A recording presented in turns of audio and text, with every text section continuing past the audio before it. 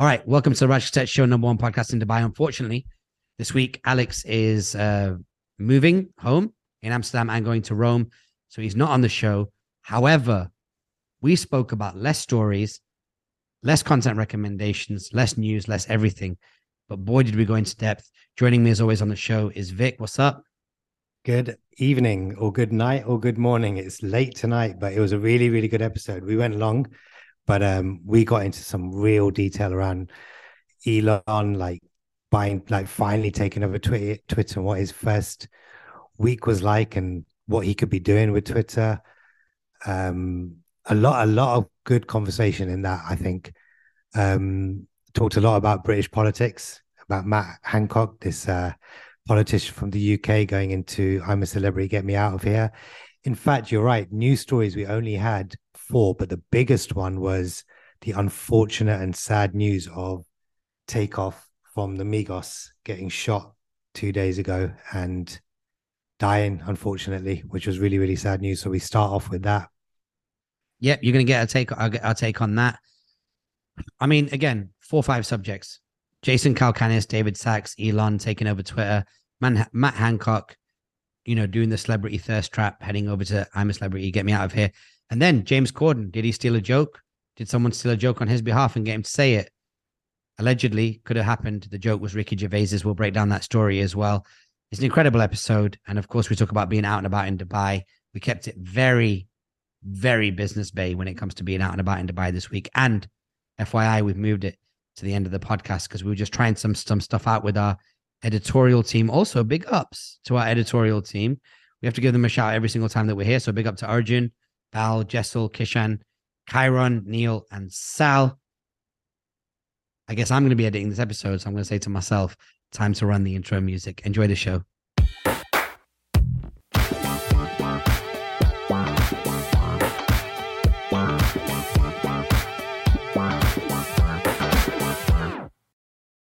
Man, what a sad one. What a terrible place to start. It is the news that has really, I don't think I've expressed how much this news has really upset me because of the fact that there's been a lot of deaths in the hip hop industry. But, when you lose a fortified A-list celebrity that, for all intents and purposes, is just regarded as somebody who makes great party music and gets things going, and you find out that they've been killed, you find out that the death is as a result of something that could have been completely avoided.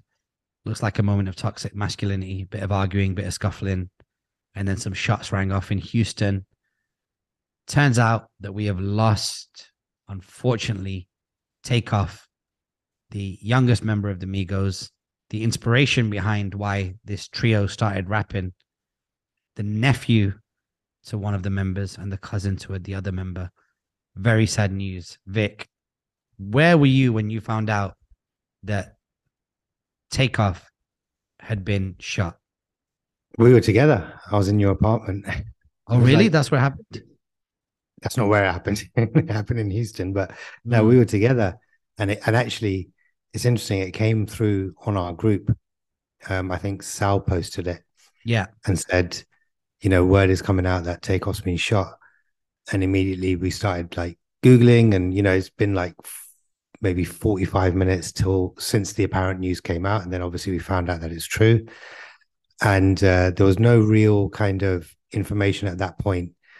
But what we did know is that there was images on Twitter, which, they were trying to verify that it was him.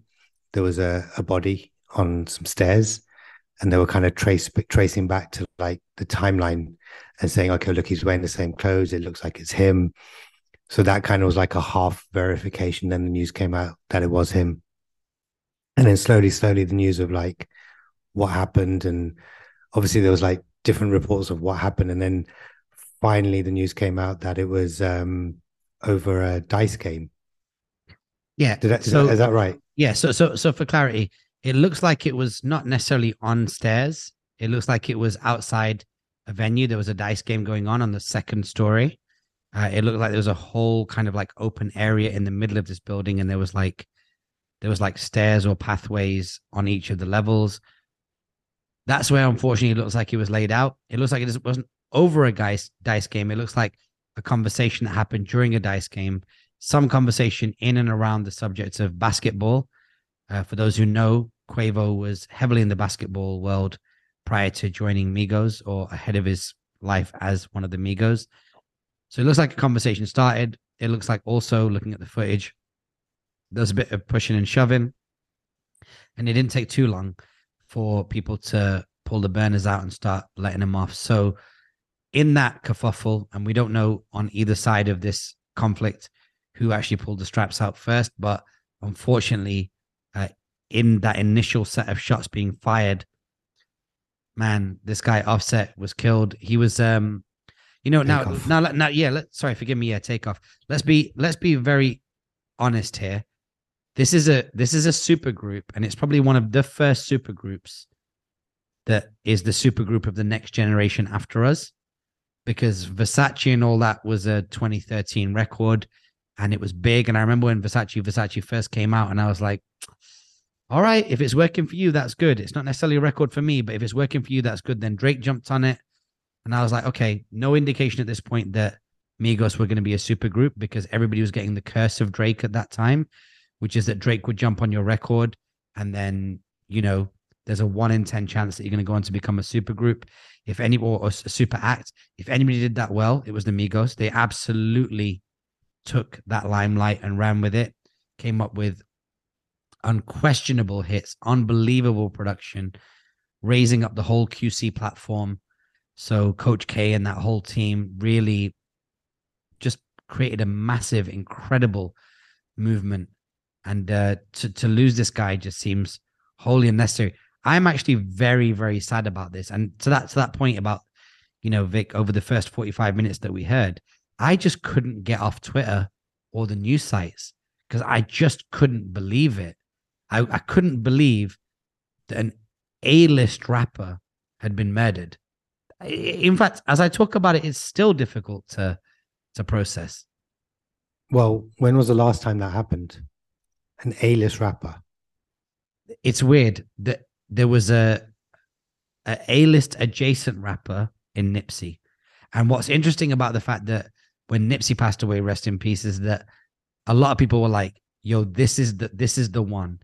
This is the murder where we've got to do better. This is the murder where we've got to change. And that's being echoed now. Again, a lot of that language is being echoed again due to the unfortunate loss of Offset. So, Takeoff. Yeah, sorry, forgive me. I keep saying that.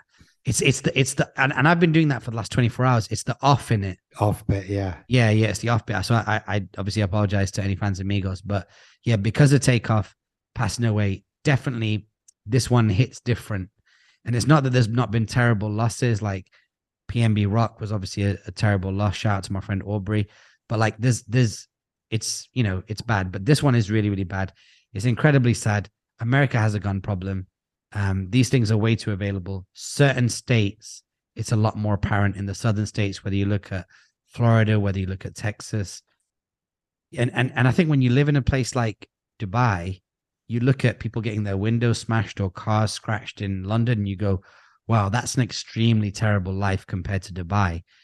But if you multiply that several times over, people are straight up getting shot at 2:30 in the morning as a result of a kerfuffle over a conversation around a sport.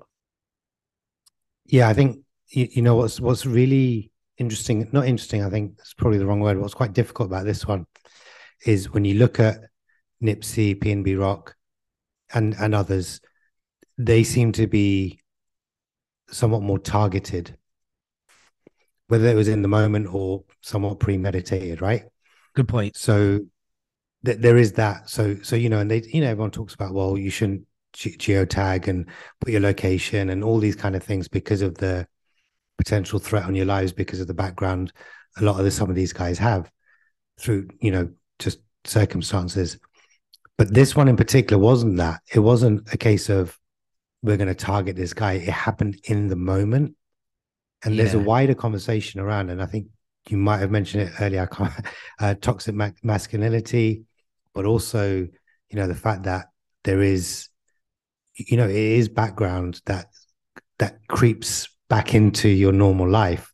Mm. You know, that decision could have gone one way or the other. It could have been like, oh, hold on a second, we got to keep it moving. Like we're doing bigger things than where we came from, which is great. And you know, that's what you want for everyone. But that didn't happen in this case, based Mm. on the reports. And that's where the real problem lies. I know there's gun problems and things like that, but you know, even if there was stricter gun laws or whatever, you know, it's a big country, guns are going to get in, things are going to happen, you know, but it's really about the attitude towards them and the attitude around, maybe even around the people that they're around, you know, Yeah. and that probably doesn't help because, you know, when you have a big crew, not everyone's a star, not everyone's made it. Some people do, some people can eat, some people don't. So there's always going to be kind of this, you know, lingering kind of, you know, what was kind of the background or what was the upbringing or kind of, you know, where they've come from. That's going to be lingering for a lot of people, and that could just be like, you know, no pun intended, but that could just be a trigger for these Mm. situations to happen.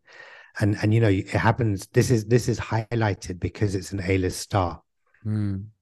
but it happens day in day out with with a lot of communities. You Yeah. know, a lot of communities, and I think it's the attitude towards it that's the problem. And that, you know, we don't want to kind of go too deep into it, but then that comes to like systemic problems, poverty, and various other factors, and they all play a part. Yeah. I mean, I saw a video clip, and these are all related. I saw a video clip on Instagram of a bunch of white kids in America that were dressed up in jail clothes and they had blackface on, and it's 2022. And I'm like, okay, we have to understand that everything is correlated, because one day those white kids might end up working with or employing or being employed by black people. And so if we still believe in a world that teenagers, adolescents can go out and do blackface in 2022, then these are moments where the bumps of racism become really, really apparent on the surface area that is America's culture and society. And therefore, that means that truly black people are not getting the mortgages, truly black people are not getting the jobs, which means that they're going to be confined to areas, certain ones, where they do not get a fair shot. And as a result of just not having a fair shot at life, extreme living and social conditions will become apparent. And from that, extreme expressions will happen. And one of these expressions was somebody getting shot or deciding that something as trivial as a conversation around sports or something like that was worthwhile pulling a gun out over. And I know it looks like it graduated to like punches and fists before that gun was pulled out, but it's just too much. It's too much that the conflict can become physical and then escalate from a 1 out of 5, which is a shouting match, to a 2 out of 5, which is a bit of a scuffle. And then when it goes from 2 to 5, and there's no natural graduation in the conflict, there's less opportunities to step in. And it's really, really sad. And you know, one of our friends, you know, one of our hip hop friends, I don't know if you've been around when he's ever said this, but he does his club performances and then he's out. He does not hang out in the club. He's like, I have no reason to. I don't drink. I don't want the food. I don't want to hang out with chicks. As soon as I've done my performance, on the way out, if somebody wants to take a picture, great. Otherwise, I'm getting in a car. I'm going back to the hotel. I'm going to sleep, and I'm on the next flight out of the city. Other people I saw on TikTok was saying they were either quoting a rapper or they were quoting people they knew. They were like, nothing good happens after 10 p.m. Yeah. And I'm starting to see that. And, you know, I don't want to speak about, I really didn't want to speak about this because I don't want to make light of what happened to Takeoff. But like in our crew, we had this conversation, you and I and a few other people, that I was out and about the other night and there was a moment that got kind of tense. No fault of my own. I can say that with my hand on my heart. But there was a moment that got kind of tense and it could have turned into some gangster shit. And the other guy had no idea how serious it was getting because he was intoxicated and whatnot. But you realize that that's not going to happen at 2 o'clock in the afternoon at Raw Coffee. That's only going to happen in the club. It's not though, right? It's like it's true. Not in Dubai. And it's like a lot of it is to do with that young masculine energy. Like there's this, you know, this one dude just seemed to be taking offense because I couldn't understand what he was saying. We're in a loud ass club. There's a speaker behind me. There's no reason to be unhappy. There's beautiful women everywhere. There's incredible music playing. And that energy can just pop up and present itself in your face.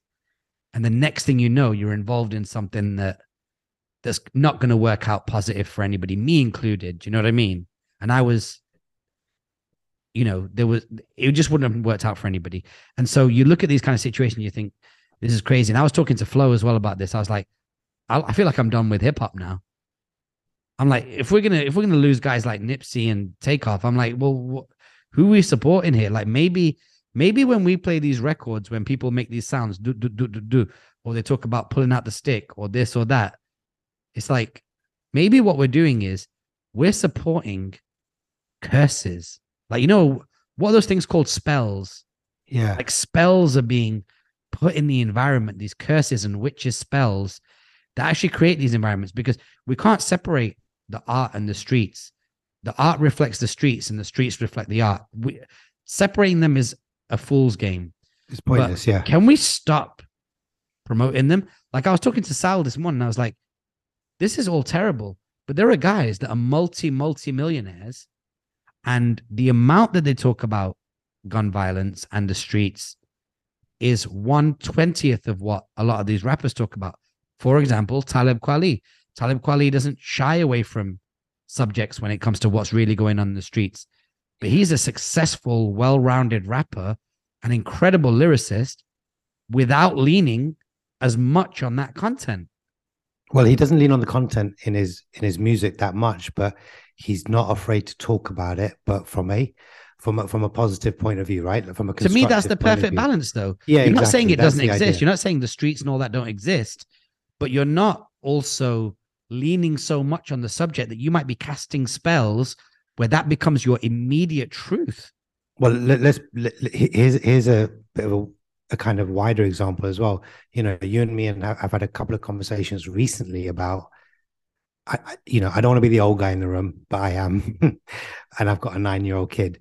But we've had a couple of conversations about the kind of music that is very easily accessible on Spotify. Now, we're not just talking about violence portrayed in music through the lyrics, but also sexuality, other graphical stuff, sexuality. There's a lot of drug talk. There's lots of stuff that goes on. And, I know it's always happened, but it feels like, and again, maybe I'm just the old guy, but it feels like it's more now than it ever was, like more so. But what it also feels like for a lot of these artists, some of them, the streets are true and it's real. And for some of these artists, it's not authentic. They're just talking about what they think they should be talking about. And that actually perpetuates it even more. And that makes it worse, because then that becomes the culture of music. And then it kind of gets lost. And then it also gets like what the real impact of it is also gets diluted. So people don't, like customers, like kids nowadays, don't really understand what the impact is. They'll see that Takeoff got shot because all the kids know who Migos is. Yeah. It's not that. But do they really know why? Do they really know what's happened in the past or where they've come from? I mean, they're probably oblivious to it.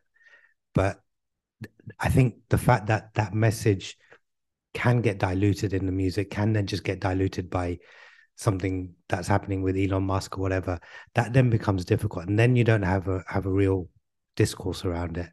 And, the Talib Kwalis don't shine out, which they should. And that's also a real problem, because, your point about not supporting the music, I don't think we shouldn't support hip hop, but I think there should be more conversation about the impact that, just the streets have on hip hop, the hip hop has on the streets, and then the wider kind of music that's coming out and the impact that has on kids' minds and things like that. It's way too accessible. Like what they're talking about is way too accessible for kids, not only to listen to, but to actually do, because it's not just about street violence and pulling out a gun. There's so much more that they talk about, like we just said, that kids can get their hands on basically anything anywhere. Well, in Texas specifically, as a state, open carry, I believe, is legal. So So when everything's said and done, if this goes to court, which it might, somebody might say, and we don't know because the footage doesn't make it clear, but somebody might say, I'm a licensed gun owner. I'm in an open carry state. I'm allowed to have it strapped to my belt. At that point, I was shoved. I was pushed. I felt threatened and I started shooting. And albeit I killed somebody by mistake, aka manslaughter or whatever, but there might be a set of legal circumstances that prevent anybody from coming to justice over this. So we've got a series of bad decisions and poor judgments in and around when it's appropriate to pull a gun out. And then when it was pulled out, the law can justify it. So from a justice point of view, there's going to be no repercussions. And then there's the streets that don't necessarily want to snitch on people and things of that nature. So we could find ourselves where there's not really much recourse for this kind of thing, other than the fact that we've just got a lot of angry, sad people, music fans, me included, where I'm like, yo, this is terrible. And, you know, like Neil, our cousin, is on the group chat. Like me and Neil listen to Migos all the time and quote Migos all the time when we're hanging around with each other on holidays and stuff. This is not like a bullshit group. This is a really serious hip hop super group. Yeah, you can have fun listening to.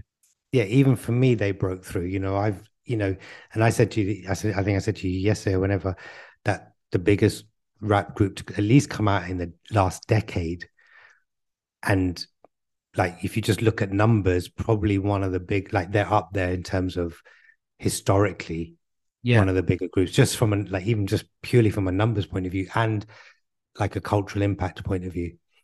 You know, this is huge, and you're right. I think the worst thing about it is that because of the laws, you know, I don't know the law, so I'm not going to claim to say it, but I'd assume there'll be like a self-defense kind of case, or you know, that they can make as to why they shouldn't be charged, or maybe get off with a very, very light charge. But we also know that historically these kind of situations haven't been investigated very thoroughly. Good point. Right.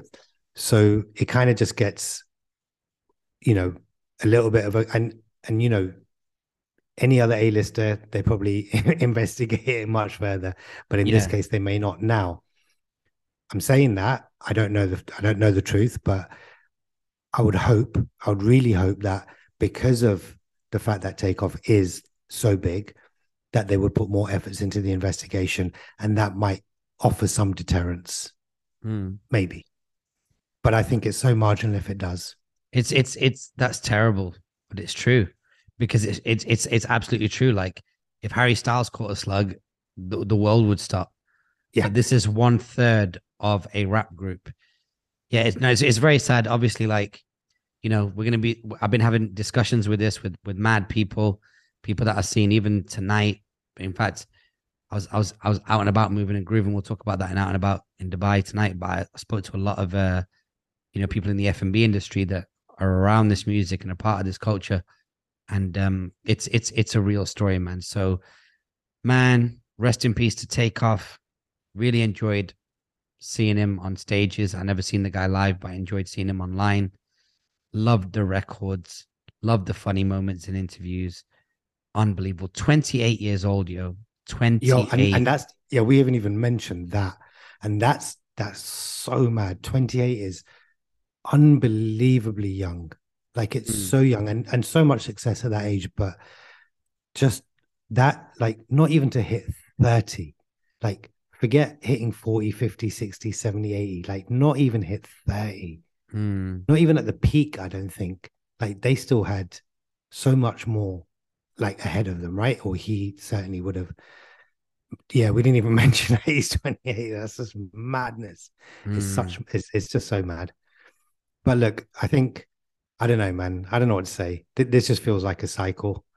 And you know, we come from, you know, we've been listening to hip hop for a very, very, very, very, very long time. It's become part of our identity. And these moments are very sad to see.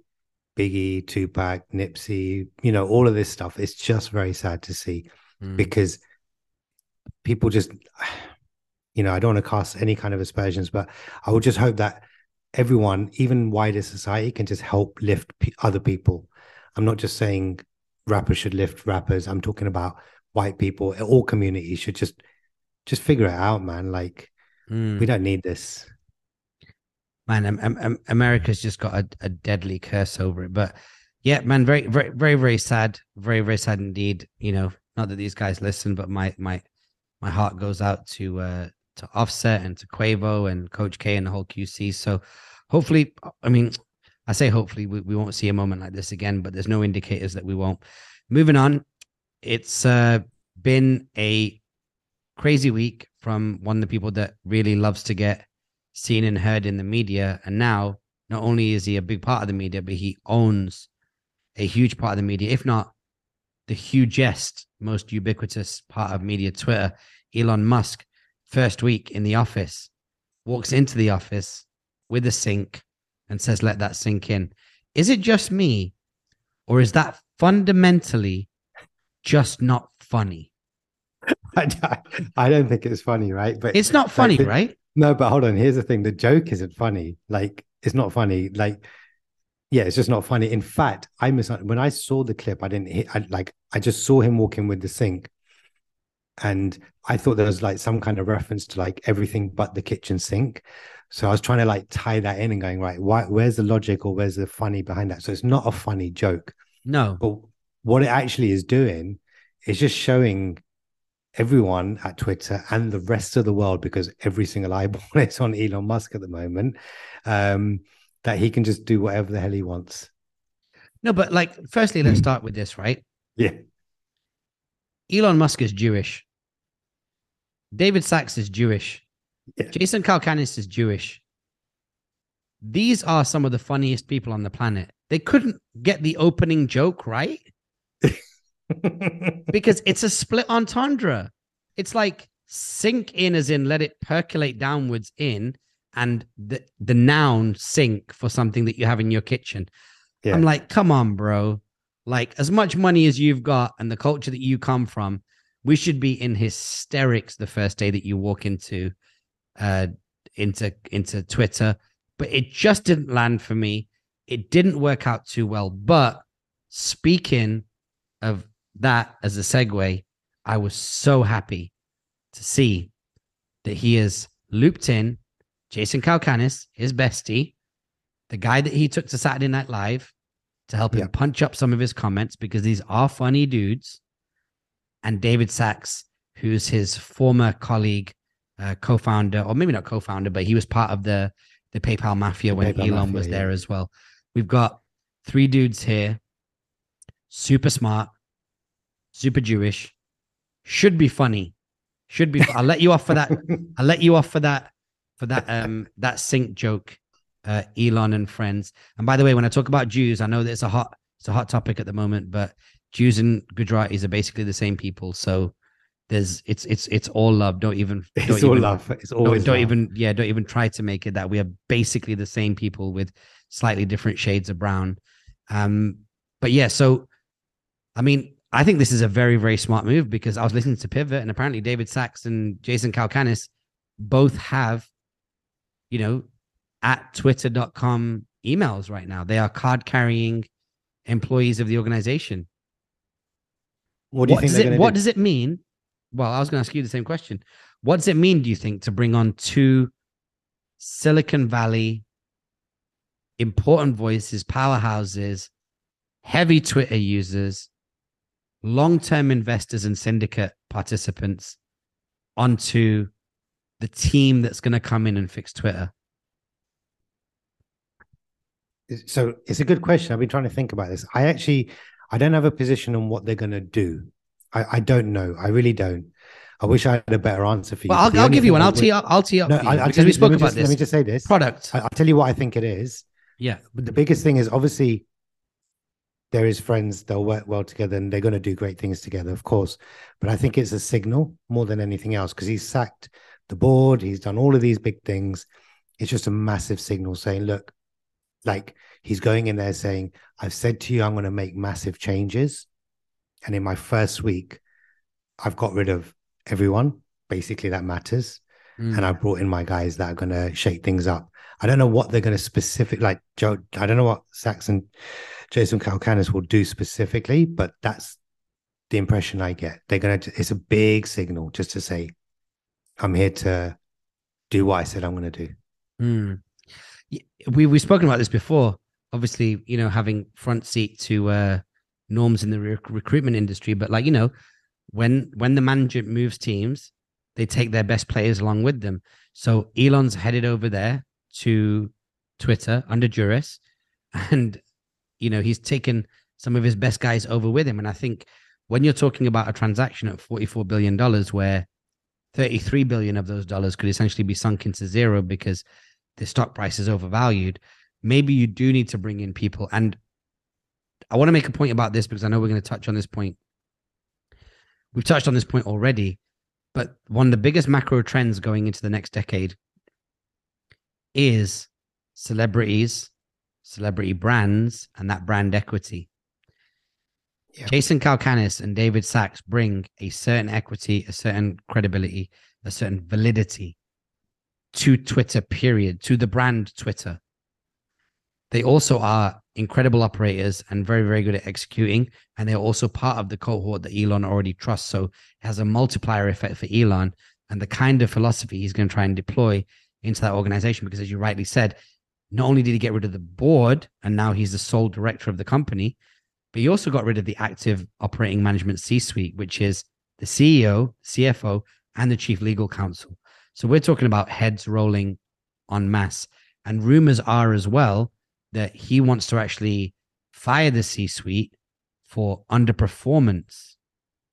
But the underperformance alleged happened prior to him taking over. So can you fire somebody the first day? Can you fire the CEO? Obviously, his thought process here is that if I fire Parag, the former CEO, for underperformance, that means that he doesn't get paid out his, 40 or hundreds of millions of dollars as, whatever it is when you fire somebody. What's it called? Not resignation. What's that joint? What's it called? Yeah. I can't remember what the word is. No, it's the most common word when you, I know. Not retirement. What's it called? Jesus. Not resign. Severance. Severance. Yeah. Yeah. Something like that. So he's not gonna have to pay that. So that's a pretty big thing, man. I think that's something that's absolutely worth watching out for because now celebrities can bring their swag and that power and their influence. If his new leadership team is an all-star board, the platform's in good hands. I mean, Jason Calcanis, shout out to Kyron on our group chat.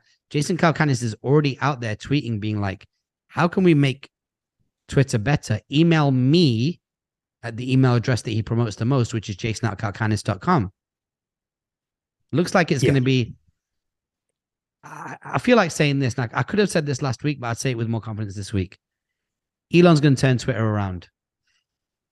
You might only disagree with me if you look at it in a different time window that I look at it. But if we look at it in terms of like the infinite game, as in Twitter is going to be an important brand in our world for the next maybe at least 10 years.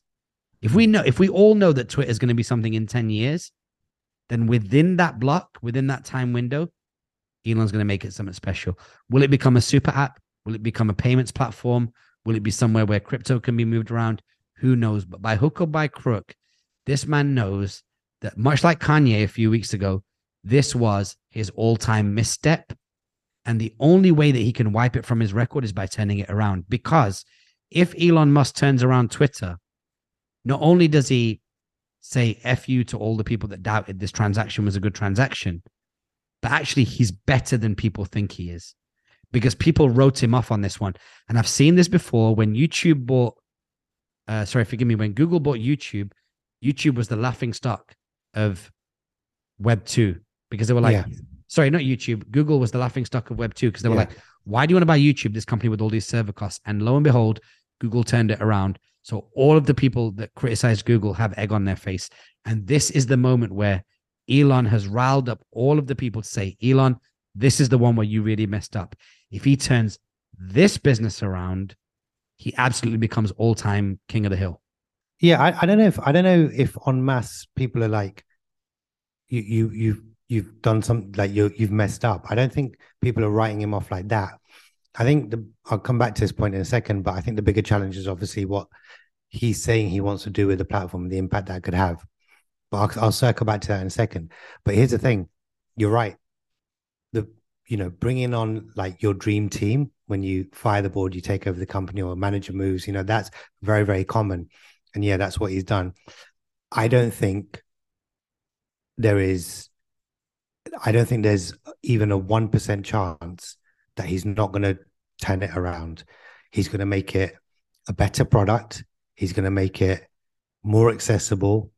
He's going to make it profitable. He's going to do well with the company, whatever that company becomes, whatever Twitter becomes, because he's not the type to lose. Number one, his ego won't let him, after this whole 9-month run or however long it's been, overvalued $44 billion. He's like, this is the one.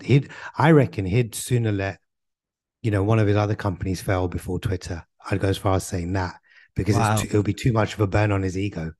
He's not going to let any of that happen. But I think if push came to shove, he wouldn't let Twitter be a failure, and he'd probably let one of his other companies go, or just become less involved in one of those other companies to make sure that Twitter doesn't fail, because this one has everyone talking about it. Because yeah, people like Tesla or don't like Tesla, but it's not uniformly hated.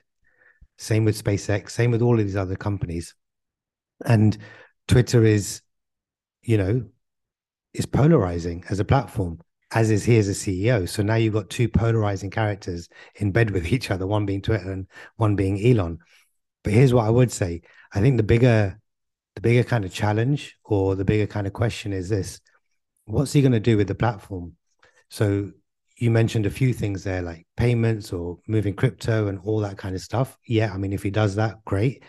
But I think the bigger challenge is that if he makes it a platform for free speech in the way that he's saying that he wants to, that's where people have problems, because it can incite hatred, violence, things that have occurred in the past. We've seen these things happen through elections and storming the Capitol and all these things that have happened, primarily because social media has had an impact or an influence on people. Whether that be a small minority of people or not, it's irrelevant. The fact that it's had an influence and moved people to actually take action against something, that's where the problem lies. And if it becomes free speech and everyone can just spit, and it's like a town hall, like he wants it to be, a town square, sorry, where do you draw the lines? Like, you need to draw lines, and if you do, then you're not doing what you said you set out to do. So that's where I think the problems are, not in the fact of will people write him off or anything like that, because I don't think anyone in their, like, deep down, I don't think anyone will write off Elon Musk. I just don't. Like, he's too much. He's too big, too smart, too successful to be written off, like, by anyone really deep down. They know he's going to win. But the challenge is, what is Twitter going to become? And if it becomes this free speech thing, then he's got a challenge on his hands, because he's saying all this stuff, but he's getting pressure from, he has to conform to, like, app stores policies. He has to conform to, EU regulations and all these different things. So what happens with that? That's a big question. How's he going to manage that? Where does he draw the line? Okay, here's what I can see happening. Let me paint a picture for you about how the Twitter scenario could work out really well. Number one, we talk about Twitter as being this collective town square where everybody can chip in their thoughts, right? The other day, I was in one of our family's Teslas, and I said, hey, listen, why don't we bring up Waze?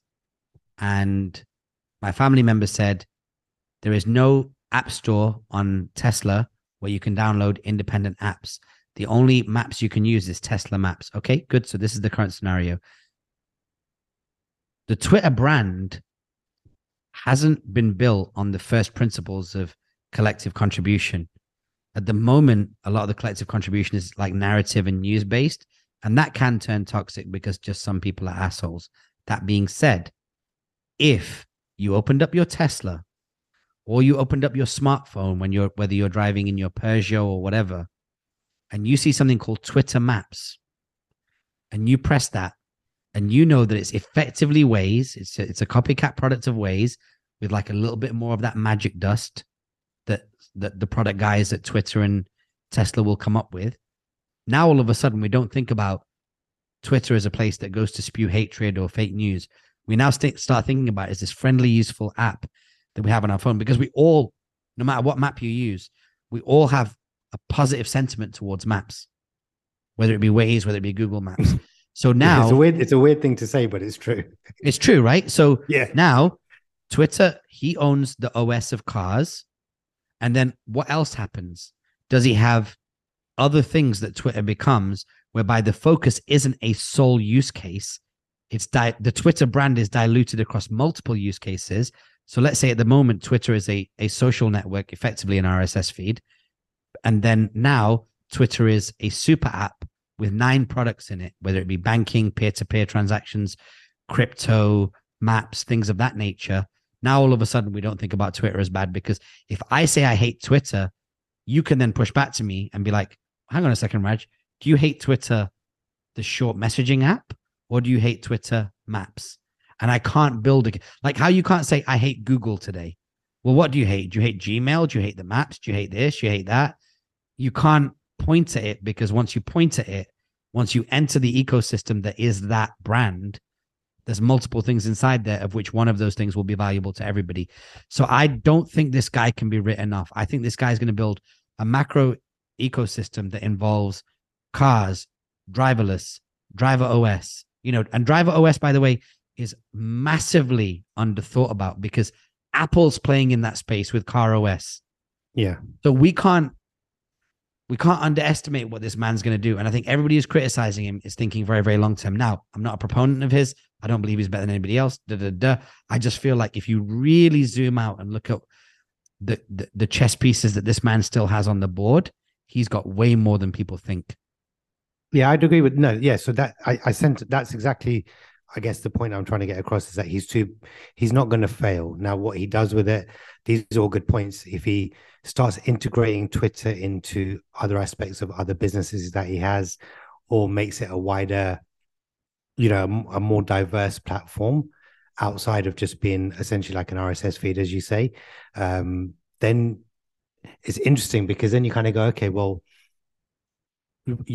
will if the kind of ability to, say what you want on the Twitter platform specifically becomes toxic or difficult, or, swings left, swings right, swings in the middle, swings everywhere, and might incite hatred, might incite violence, might not, all of these kind of confusing things that could happen.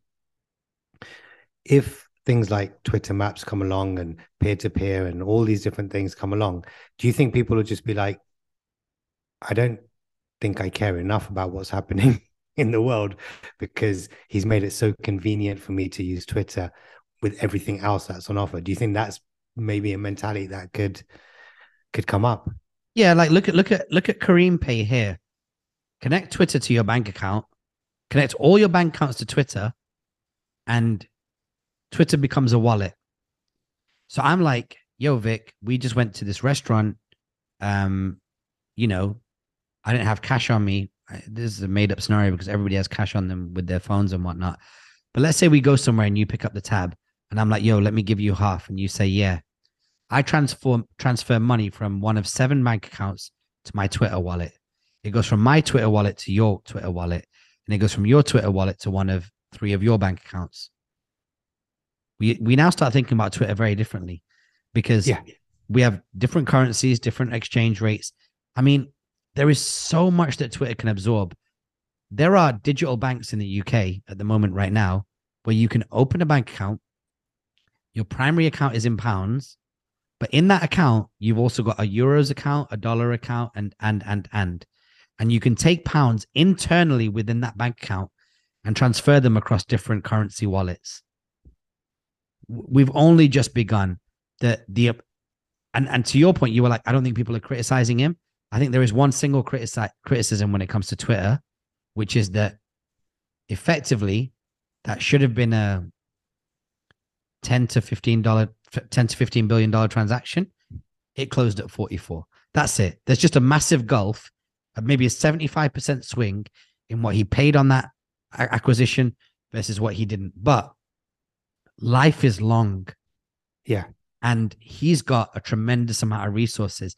Like he can exclusively do SpaceX streams now on Twitter. Don't forget, Twitter owns Periscope.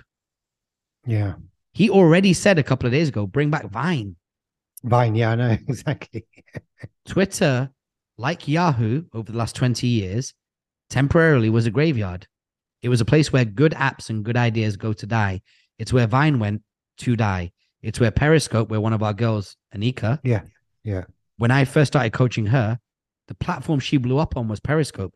On our previous podcast, she got an unlimited SIM, unlimited data, unlimited voice from the CEO of T-Mobile US because she was on Periscope.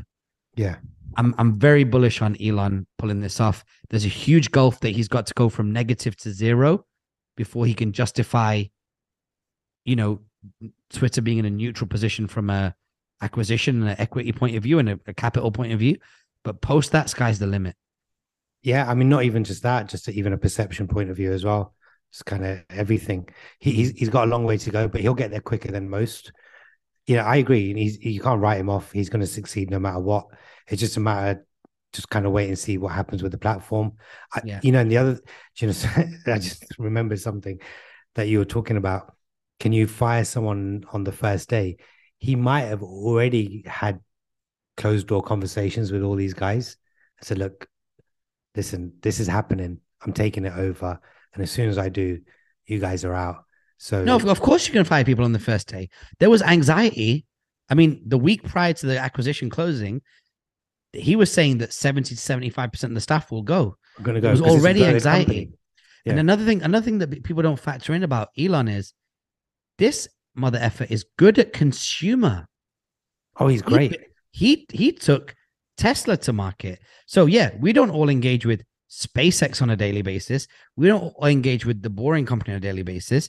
But everybody and their grandma today knows about Tesla.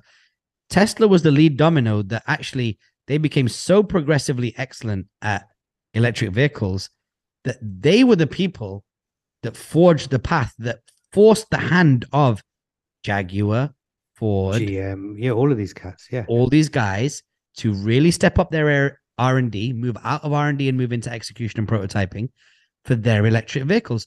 These companies could have done this 15 years prior, but nobody blazed the trail.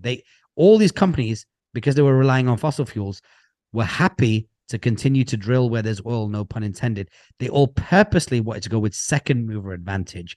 They were like somebody else do the capex to move into this industry and almost go broke 2 or 3 times. When he opened the door, they just followed because, they all bought Teslas, brought them back to the factory, 15 of them, unscrewed them 35 different ways and said, okay, cool. Fundamentally, here's how we make our Ford EcoSport go from petrol to battery. Yeah, look, he's great. Like from that point of view, there's no denying it. There's zero denial. And yeah, look, man, it'll be really interesting to see what he does with it. I think diversifying the use case of Twitter is a very, very smart take.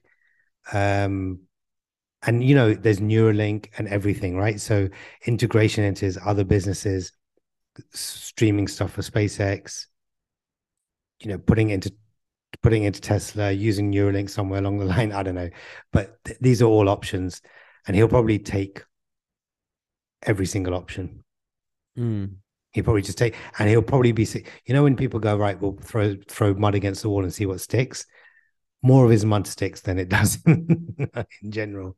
So I think he's going to be a success, and he'll get to that neutral point way quicker than arguably any other entrepreneur or business person.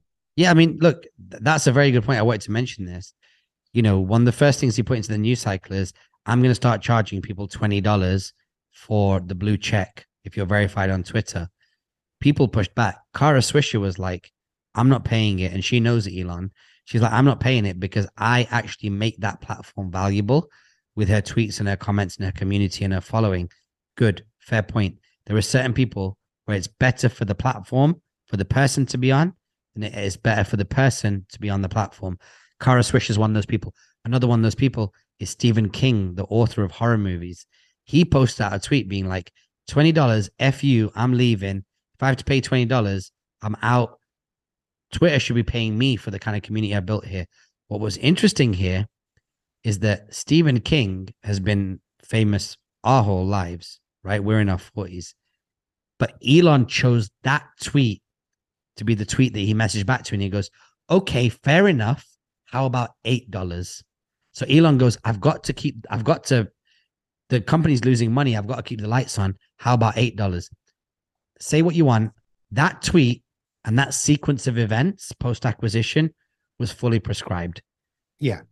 The PR team, Stephen King, Elon Musk all figured this out in advance where Elon was like, right, I'm going to leak out that I'm going to charge $20 for a blue check. Stephen King, immediately you're going to call me out on it and call it BS. And as a thank you, I'll reply directly to your tweet. People will screen grab it and it will go crazy as it did. It made Stephen King hotter than he ever was. It made Elon start to show that to give an example of his approach to elasticity when it comes to pricing. It was a very, very good move and it worked. No one's going into a 44 billion takeover without having thought things out for their first few months at least. Right. And he's probably thought out the first 2 years. Yeah. Things in this change, man's back office. Yeah, in this man's back got office. Like a big whiteboard that just maps everything out. Bro, look, we all know who Jason Calacanis is. We all know who David Sachs is, right? Because we know them because of the fact that they are their own media platforms. They're big guys. They're killing it. They're doing what they're doing. If we know certain people that he knows, who do we not know that he knows? Oh, dude, forget about it. Right? So how do we not know that right now, Elon Musk wants to build Twitter into this lovable, regenerated consumer platform? How do we know today, heading into deep into the fourth quarter, that already Elon hasn't hired the equivalent of a Rory Sutherland or the former brand officer of Hershey or Coca-Cola or Six Flags Great America, or HBO? This man can hire whoever the hell he wants and say, right, if there was an all-time crack team of people to regenerate a brand, I'll focus on the technology, I'll focus on the business, I'll focus on product.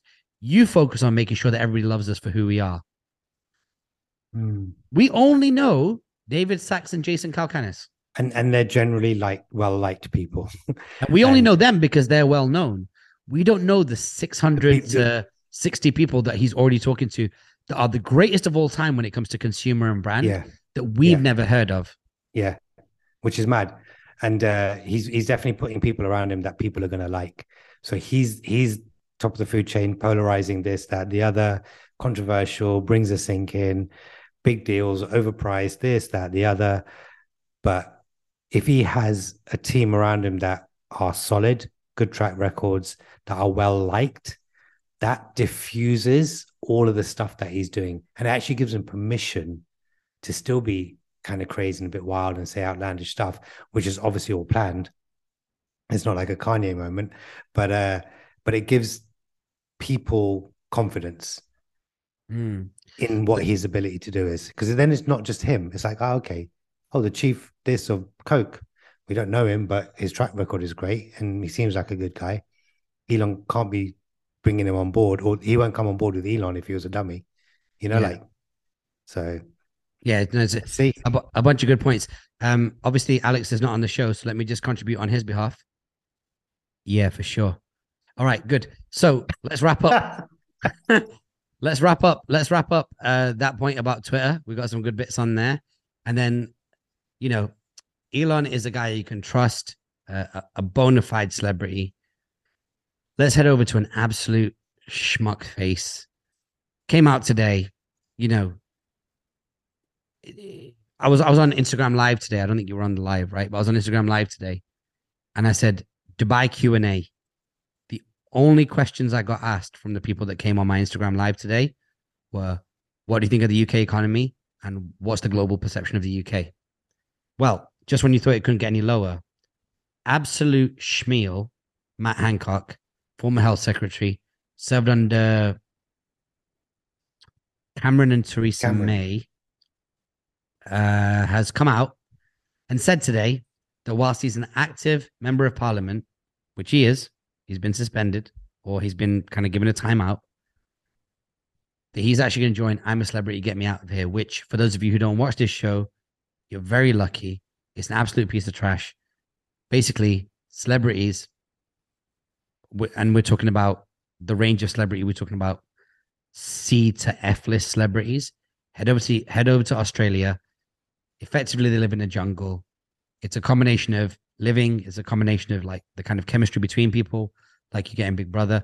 And it's also a combination of challenges where you're eating like cooked kangaroo genitals. Matt Hancock has gone there. Rishi Sunak, I believe, said, if this man's got a job to do right now and he's an active member of parliament, it wouldn't be appropriate for him to do this show. So we're going to put him on timeout. Folks out of Matt Hancock's camp has said, yep, you know what, we're going to do this. We want to use it to raise awareness of dyslexia. The reality is, Matt Hancock, if you've been watching this cat, you know, he did Stephen Bartlett's show. He's been doing some other media appearances. He's trying to pivot from a generally like hated politician into somebody who's loved by the media, but I don't think he has any idea how to go from where he is right now, point A, to somebody loved, especially in UK households where the UK consumer in general, firstly, is a natural cynic. Secondly, has a predisposition to not trusting politicians in general. This is a bit of a stupid move, in my opinion. What do you think? Yeah, it's the stupidest move.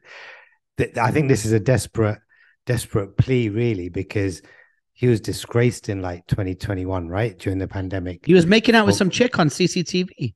Yeah, so he was, not only was he doing that when he shouldn't be doing it, he was also breaking social distancing rules. He got caught. You know, there's the whole controversy about, you know, the parties in the UK government, and you know, he was part of the center of it. Why he's still a politician, God knows, but he is. This I'm a Celebrity thing will only do one of two things to a celebrity: make them less of a celebrity or make them more of a celebrity. But that's all it's going to make them. And when I say more of a celebrity, these guys that come out of it might get, if they look good on the show, they might get like some presenting gigs and maybe a little bit of a spot on EastEnders, which is a soap opera in the UK, or, you know, whatever it might be. But they're not going to be held in high regard at all. And if they do, it's only just going up a rung as a quote unquote celebrity. A politician that goes into it, they're going into it to become a celebrity, not to become a better politician or to become a better politician in the eyes of the UK people. So that's what I think it is. And let's be keep it 1,000. He's already a celebrity. I mean, not in the sense that he's celebrated for his work, but he's already not a household name, but anybody who follows politics or at least watches the news will know who this man is. Yeah, sure. The thing is, let's look at the base here. Is he known? He's quite known, yeah. Is he liked? No. Is he trusted? No. He's going in it to do a like-trust move. Yeah. And I don't think he's going to be able to pull it off. I'll tell you one thing. Sorry, just before you get into it, because this might give you more context. Me and Fat Man Scoop started to become like, you know, close the year or two prior to him doing Big Brother. At that time, he had he told me in confidence, he was like, yo, man, by the way, I'm thinking about doing Big Brother. What do you reckon? And I said, well, you know, I've been watching Big Brother since the early 2000s. Me personally, bro, I wouldn't do it. It's whack. It's corny. You don't have any control over the edit. And there's a high chance that people are going to hate you and you're going to be coerced without you even knowing into being in a situation where it's not going to become good for you. And you're in the business of people coming out to festivals, tens of thousands of people coming out to watch you perform. This could have a detrimental effect on that. He was like, no problem. If that's what you're telling me, I've got it from here. And this guy, great guy, actually managed to get in and get out and level up. But that is the exception. That's not the rule. The rule is that's get sliced up. Yeah, that's the point I'm making. He's not a celebrity in the traditional sense of what a celebrity is. He is well known because Matt Hancock, not Scoop. Yeah, sorry. Of course, yeah, Matt Hancock. Sorry, Scoop. Yeah, Matt Hancock. No, so he's not a celebrity in the traditional sense. The reason why you're saying he's a celebrity is because he's well known. He's a household name because he's a politician in the UK that has gone through a high position in government, number one, and number two, controversial, like controversy. So he's going to be known in the public eye. But when I say celebrity, I mean like non-politics, but a lot of politicians are celebrities now globally, right? Because social media, and it's just they've got to play that position. I'd say they're famous. I wouldn't say they're celebrities. If we say celebrity is in somebody celebrities in the traditional sense, they're famous, they're well known. But this is a plea. This is like a desperate plea, I think, to become a celebrity. That's what I'm trying to say. Like, okay. Does that make sense? So he's not going in there. He said, like, he was trying to justify his reading. He said, look, my job as a politician is to spread the news of what we do, like spread the message of what we do and what we believe in as, a political party, what we stand for, what we're going to do for the people. And we've got to get that message to people. So I'm going to go to where the people are, which is I'm a celebrity, get me out of here. Now that's utter crap. Like, that is the biggest load of crap I've heard in the longest time. The fact is, and I don't care if it's right or wrong, this is my 100% belief, he's going in there to become a celebrity, because if he can get, again, like with all of these celebrities, if he can get a portion of people to like him, he'll then go on to be able to do other stuff. We speak a lot about personal brands and the power that personal brands have. We spoke about things like Mr. Beast having the people. He can then go off YouTube and open up food and this and that and XYZ, and he's got the people behind him. I think he's trying to do that. He knows the end is nigh. When Rishi Sunak came into power, he was handshaking everyone, shaking everyone's hands. He bypassed Matt Hancock. Yeah, Matt Hancock is an absolute blood clot. And also, like, here's the point: he's not got a follow-on strategy. Like, the greatest thing about his follow-on strategy, dude. That's what I'm trying to say. Yeah, but I'm saying he's not got a credible one. Like, no, Obama was out in the last 7 days campaigning for some different folks, for some large state senators, and Obama was on it. He was like Dwayne Johnson, like The Rock, like out here passionately putting it in. Obama's going to be able to do $1 million a keynote from now until the day that he dies. Hopefully, I like his style, to be fair, but Matt Hancock hasn't got that pipeline. No, and so you're right. He's using this quite synthetic celebrity format to build a follow-on strategy for him. He's trying to curry up favor. Basically, he's trying to go, okay, if I can get higher in public sentiment, I think is the phrase, right? Then whatever happens to me politically, I've got a cushion to land on. Now, if that, and man, I can't believe we're getting into this, but here's the thing: the British public, en masse, fall for that. Yeah, they just do, And the unfortunate thing is that it could very well work for him. He could have a little run of a decade after being a politician of being like this kind of made up celebrity. You know what it is? People just move on from what he did. Let me give you a punctuation point. What my man's trying to do right now is he's trying to go the William Shatner route. He's like, I know I'm a tool. I'm going to basically become a parody of myself. And here's what it's going to be. And everything's up for grabs, including me being in the jungle in Australia and eating like a kangaroo's balls. That's actually what's going to happen.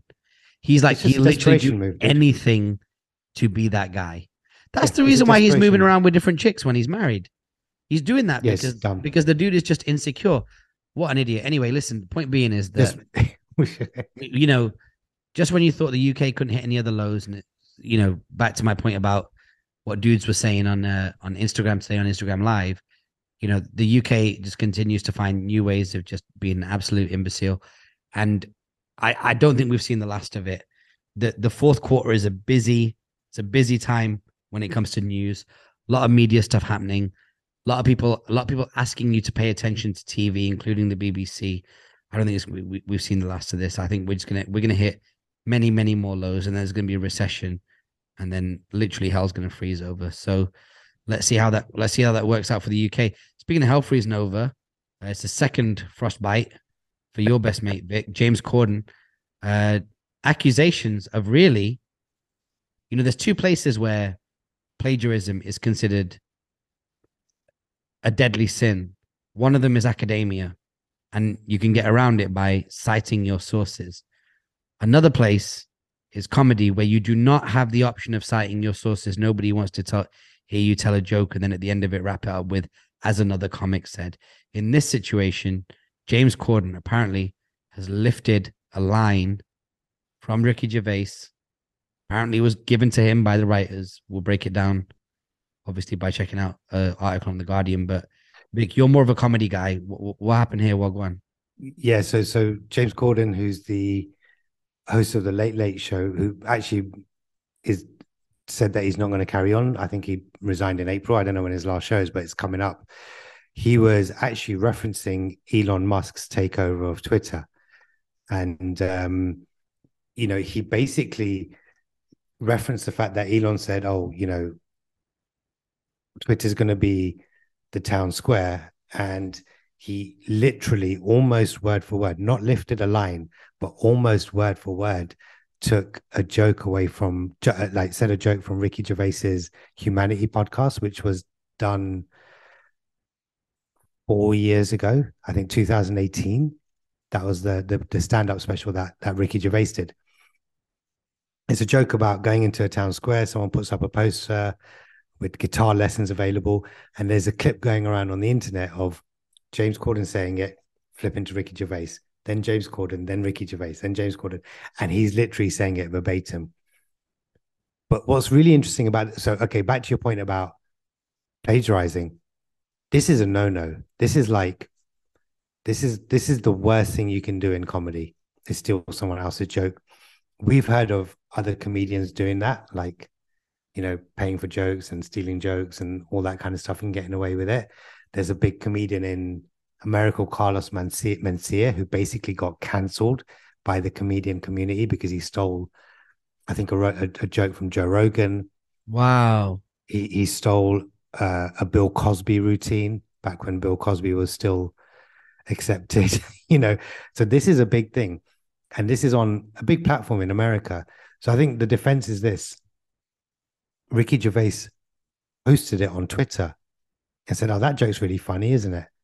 And then made light of it, really, because then he was asked, like, do you think he stole your joke? He goes, no, I don't think he stole it. I think one of the writers came up with it from him. But Ricky Gervais came up with in inverted commas, which you're saying that he feels like the writer would have definitely been influenced by Ricky Gervais, but then he'd have passed it on to this cat, James Corden, so who'd have then give it, said it. And here's the craziest thing. They're not worlds apart, James Corden and Ricky Gervais. They've come up in a similar time in the same country, in the same circuit, which is small. British comedy, TV comedy, Gavin and Stacey, The Office, they're all around the same sort of time, if I remember correctly. It's not like they don't, like, I'm sure James Corden follows Ricky Gervais. I'm sure he watches his stand-up specials. He might not remember the joke specifically, but he's got to interrogate his writers, no? Or do you think he just trusts them? James Corden, I feel, did not change the world the way that Ricky Gervais did. Ricky No, Gervais he didn't. Straight up, Ricky Gervais. I'm certainly not saying they have the same level of influence. Definitely not, because Ricky Gervais created The Office, which then spun off into God knows how many languages, but created one of the biggest sitcoms out of America as well, but of the same name, right? But But yeah, look, there's not really much to say to this, but I think James Corden's had, like you said, his second frostbite, and yeah, it's like slowly do the Homer thing and go into the bushes and bounce. Really, if you're going to keep making these mistakes, it's not going to look good on you. You know what I mean? Yeah, I would But say that if it this was, is a big no-no. here's the thing. Here's what would have helped James Corden. If James Corden was a funny guy, naturally funny guy with a unique style, I think it'd be fine. If James Corden was Eddie Izzard, it would be okay because their contribution to comedy would have outweighed this one mistake. James Corden, to me, I'm not saying he isn't funny. I'm saying he doesn't make me laugh. So there are certain people that are ubiquitously funny that also make me laugh. This dude, clearly he's funny because people are laughing at him. And clearly he's funny because people love his content, but he doesn't make me laugh. And so, yeah, it seems like a bit of a boo-boo.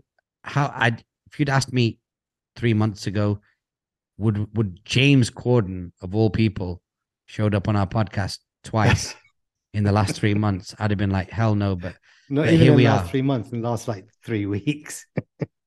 Yeah, well, we'll end with him. It's gonna be a short one in terms of discussing news. I don't think we've ever had such a short discussion around the news this week. What we are going to do right now, Dude, this is a long discussion around news, but only on like 4 topics. yeah. Well, the It's a goal is to short make amount of topiks, but a long discussion, but a good one. the goal is to make people smarter. Guaranteed that's going to happen. We'll wrap up now with content recommendations. Out and about.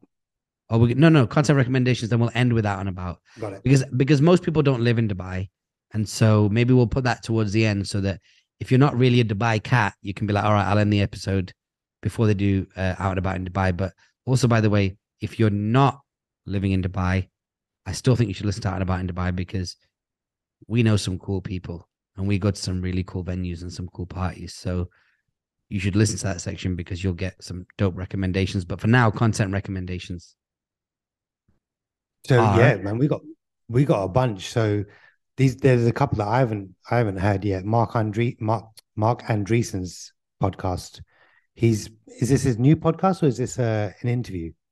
no. So Arti and Sriram are a couple from India, married, big participants in the last 20 years in the Silicon Valley scene. They've spent time in Facebook, definitely Snapchat, Facebook, I believe, Snapchat, and a bunch of other big tech companies. I believe Sriram and Mark met on Twitter, and then Sriram has been pulled into A16Z as a partner, and they had Mark Andreessen on there. Funnily enough, in the comments of this video, people were saying, how have you only got 8,000 plays when you've got Mark Andreessen on here? So just so that people know, Mark Andreessen is in the royal family of like venture capital. He created the Netscape internet browser many years ago, has made a ton of money, has invested in an incredible amount. Every large kind of internet web company that you know of, he's participated in some way or another, or he can speak eloquently about. And he's just considered a great thinker. He's probably one of the most battle-tested people on the internet when it comes to his approach to technology and what makes good investment, considering how young the internet is. Incredible, because obviously he's colleagues with Sriram and good friends with Arti. So they have a really, really dope conversation. And actually, if you can get past the way that nerds talk, we're ultimately talking about three nerds. And so they have their little giggly moments where they just giggle over like a point, or they need to get back to a valuable point, but they can't because they keep diverging, because they keep trying to go deeper layers on a joke and they can't let it go. And it's like, all right, yeah, cool. That was a funny moment, but stop spinning it off and let's get back to the original point. Yeah. But it's not terrible. It's ultimately, it's not bad podcasting. It's just a bunch of Silicon Valley nerds that keep trying to throw in little quips and taking it one level further. It's like, yo, you're doing too much now. Let's get back to the original question. But other than that, very, very dope. I retweeted it. If you're not following me on Twitter, at Raj Kotecha on Twitter, become way more active on that recently. But a really, really good show. A couple of highlights for me. Number one, Mark Andreessen talks about creative people and entrepreneurs and some of their features. He breaks down a model called Ocean, Ocean. Go check that out. And then he talks about a whole bunch of incredible stuff. But I feel like when it comes to content recommendations, when you've got an interview between Arthi Sriram and Mark Andreessen, actually us going into too much detail is not important, because also this podcast isn't for everybody. This podcast is only for smart people. So which one? Ours? Huh? No, Ours. theirs. Yeah. Theirs. Their podcast is not meant to be listened to by everybody. Their podcast is meant to be listened to by the brightest people. So the value of this segment is, if you're a bright person and you've not heard of the fact that Mark Andreessen has already released this podcast, head over, go find it online. Arthi and Sriram's Good Time Show. All of my nerd friends that were heavy on Clubhouse during the pandemic, you'll have heard an early version of this show with Elon and some other folks on there. But now they've got this YouTube show. Go check it out. It's incredible. There's just so many wonderful, wonderful points in there. And if you're a reader, a lot of incredible books being referenced. Vic, one thing for you, because I know you're a former book reader. He says, I only read books that are like minimum 50 to 100 years old, or I read articles that are about the future. I don't read anything in between. I want something which is completely battle tested from hundreds of years ago and still has principles that apply today. Or I want speculative future gazing stuff that's about a future that doesn't exist. I don't want to hear anything about in between. So that's very, very dope interview. Yeah, pretty smart.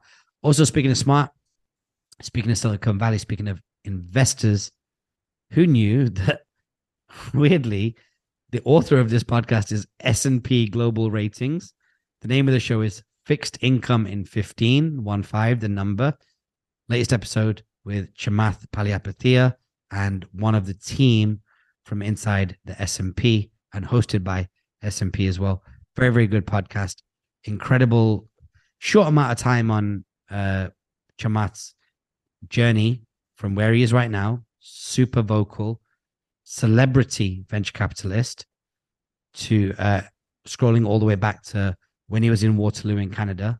Obviously, he left Sri Lanka as a result of the war, went to Canada. Canada did a great job helping him get into certain opportunities, and then eventually he moved to Silicon Valley, worked for Mark Zuckerberg, was responsible for a ton of growth. Apparently, him and his team came up with the term data scientist because somebody didn't want to work with them because they were an engineer, and it was like data analyst or data something. So he said, okay, call it a data scientist. So he was part of the coining of that term. Very, very good podcast. I should say that I'm at the 80% mark of both of these, which means I've not heard it in full, but I definitely understand that both of these podcasts are super valuable.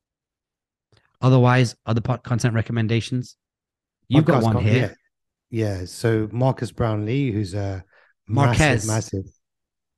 What did I say? Marquez. No, I said Marquez. Oh, okay. Either way, MKBHD on the Flagrant podcast, which is Andrew Schultz and Akash Singh and crew.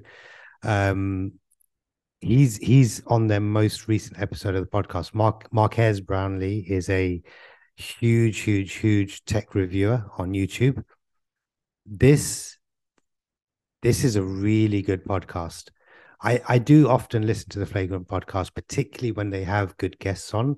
So they had Mr. Beast, Louis C.K., Joe Rogan. They have a bunch of great guests on. When they do these guest appearance, like these interview-based podcasts, all of them come out of like flagrant comedy mode and really get into like smart questioning mode. They have their moments, they're comedians at the end of the day, so they have their moments where they're being a bit flagrant, but overall they're very like considered with their questions.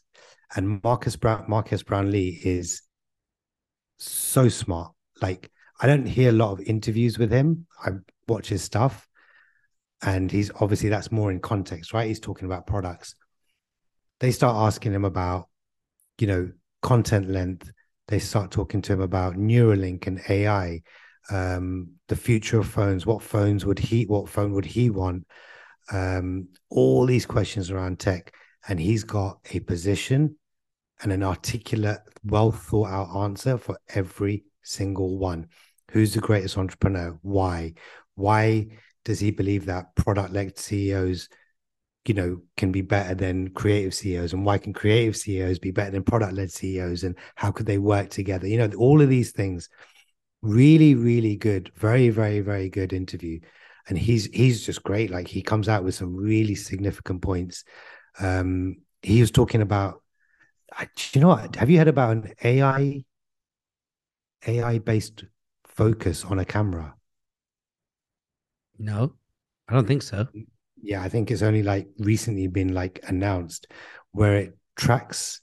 I don't really know how it works, but it it focuses on the eye and the face, and if it, like another one comes in, it will like wait for that one to leave before it refocuses. There's some weird stuff that it does, but anyway, he's talking about this crazy stuff that I'd never even heard of, and he just breaks it down so well. It's a really, I definitely recommend anyone to listen to that one. Nice, dope. Well, shout out to our friend Andrew Schultz and Akash Singh. Andrew Schultz, I say it every time I get a chance, but he's always been mad nice to me and gave me free tickets to his show in New York. So big up to him. And if you actually asked me as well to think randomly and outside the box about which creators would I want to talk to each other, yeah, the idea of Marquez Brownlee and Andrew Schultz talking to each other with Akash Singh is a dope idea. So I'm glad that's Yeah, happened. I've not seen it, but if you say it's dope, I'm definitely going to watch it. I mean, I would inevitably at some point watched it anyway, but if you're saying it's like that good, then it's going to be a priority for this week. specifically because you're a fan of Marquez Brownlee as All of well. them. I'm a fan of all of You're a them. fan I'm of a all fan of of them, all of yeah, them. yeah. Yeah. But like the pairing, you know what I mean? And then Yeah. you got then the next one that we should really talk about is Scott Galloway on Diary of a CEO, Stephen Bartlett's podcast. So I'm a connoisseur of Scott Galloway. I've been on this cat for a long time. What were your thoughts? Yeah, great. You know, I listen to Scott Galloway, not as heavily as you.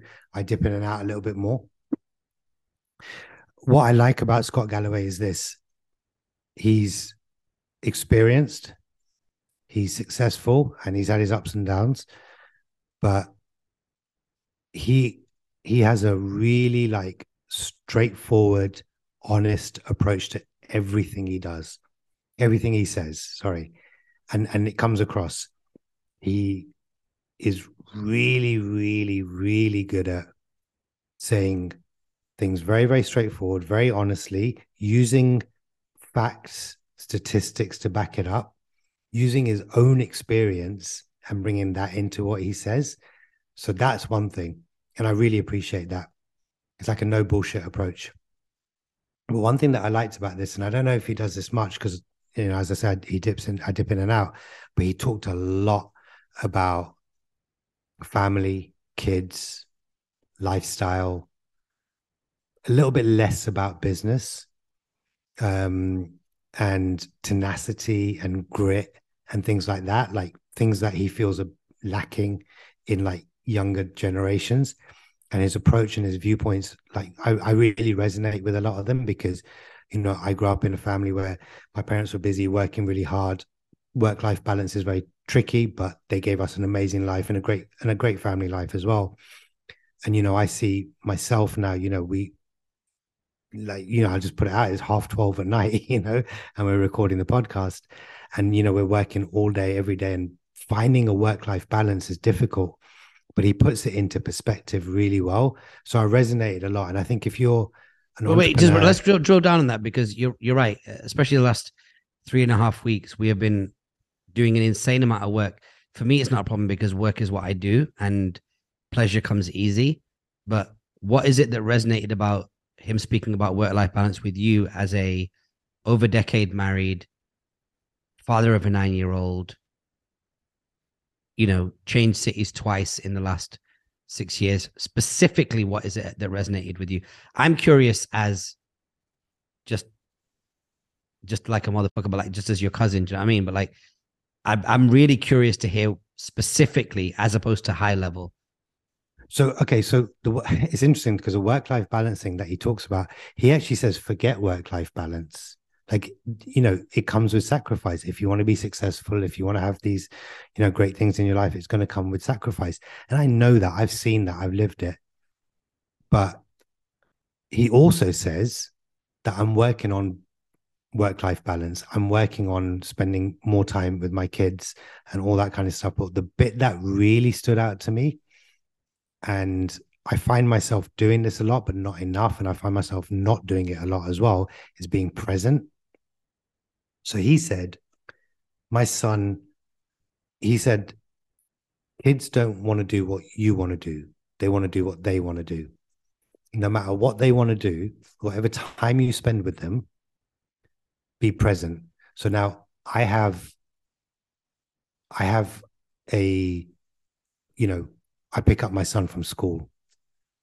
I make sure that for the most part, dinner time is with the family. There are times where I can't, of course, but that period, and you and I know this together, that there's this little kind of 6:30, 7 o'clock till about 8:39, where I'm generally offline, generally speaking.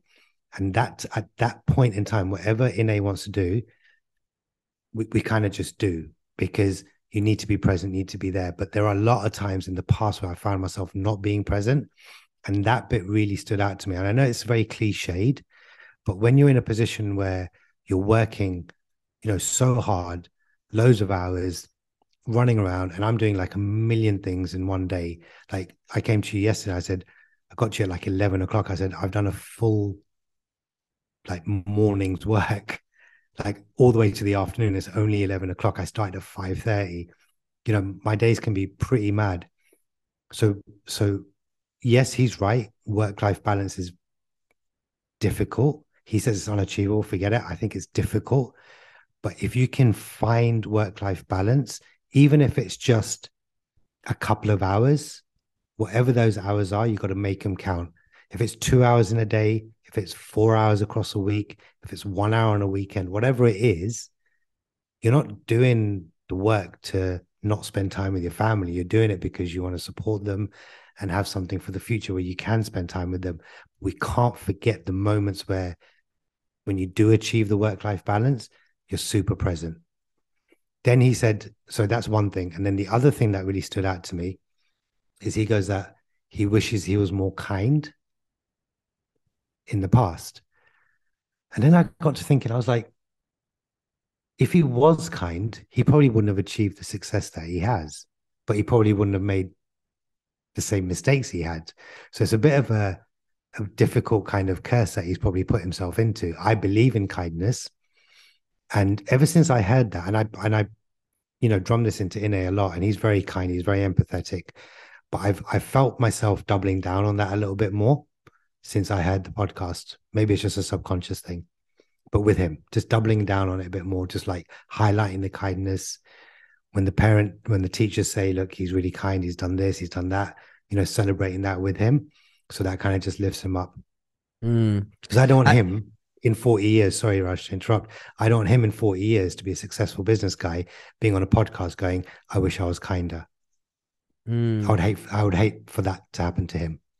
There was a temporary dark age in modern technology, CEO, entrepreneurism, Web 2, where being that dark, driven, futuristic, new vision of the future guy was the shtick, and it was exemplified by Steve Jobs. One of my friends, who I think I've told you this story, where he knows people at Apple very high up, naturally, because of who this particular friend of mine is, that had champagne bottles